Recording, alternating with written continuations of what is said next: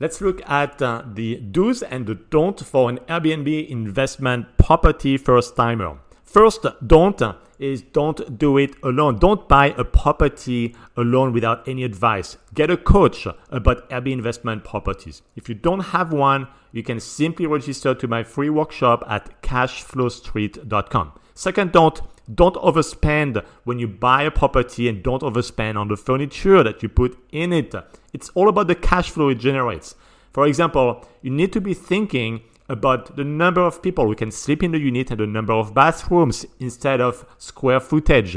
Square footage does not necessarily generate cash flow. This is the number of people for a specific number of bathrooms that you can have. The third don't is don't communicate all the time with your guests for issues. Don't be in the middle of any challenge or issues with guests.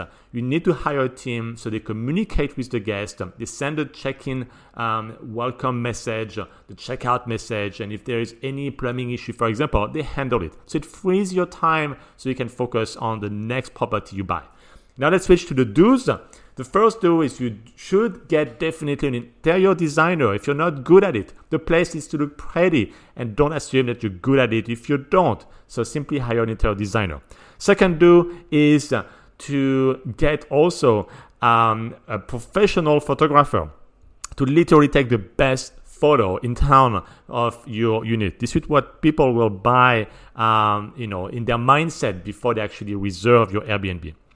And the third do is to actually price your Airbnb property with an automated pricing tool. So don't do it yourself. You should use an automated pricing tool. It's a software, simple, and that would definitely increase your profitability.